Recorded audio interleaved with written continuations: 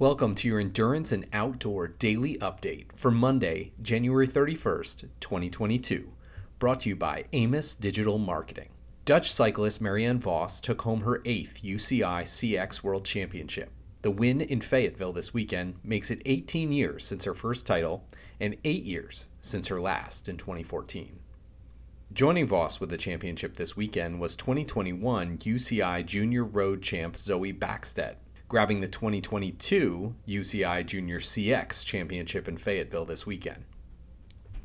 Tom Pidcock took home the Elite Men's title Sunday, adding an Elite CX World Championship to his junior and under-23 titles. Also out of Fayetteville, Italy took the Team Relay Test event, followed by the Americans in second. The event received good feedback from riders. Cycling News has a pretty good write-up on the sentiment. USA Triathlon has launched a young adult membership to their junior and young adult stimulus package.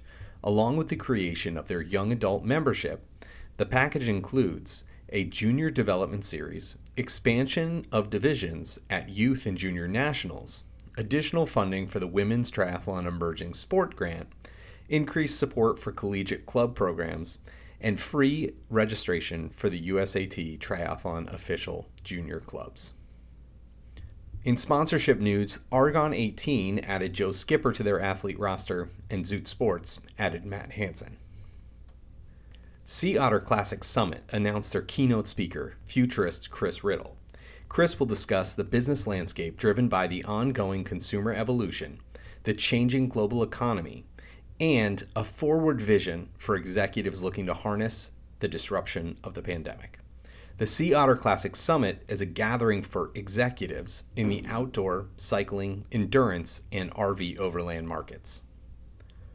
In possibly the biggest industry shakeup in a while, Specialized announced the opening of a direct-to-consumer sales channel last week, with the program going live in select markets February 1st.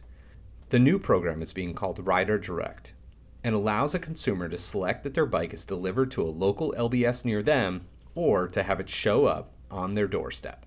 Buyers will still be able to walk into their local Specialized LBS and buy a bike the old-fashioned way, which allows the LBS their full margin. In the situation where a consumer buys online and picks up in store, the dealer will receive half their usual margin. That's your Endurance and Outdoor Daily Update, brought to you by Amos Digital Marketing. I'm Kevin Monahan. Thanks for listening.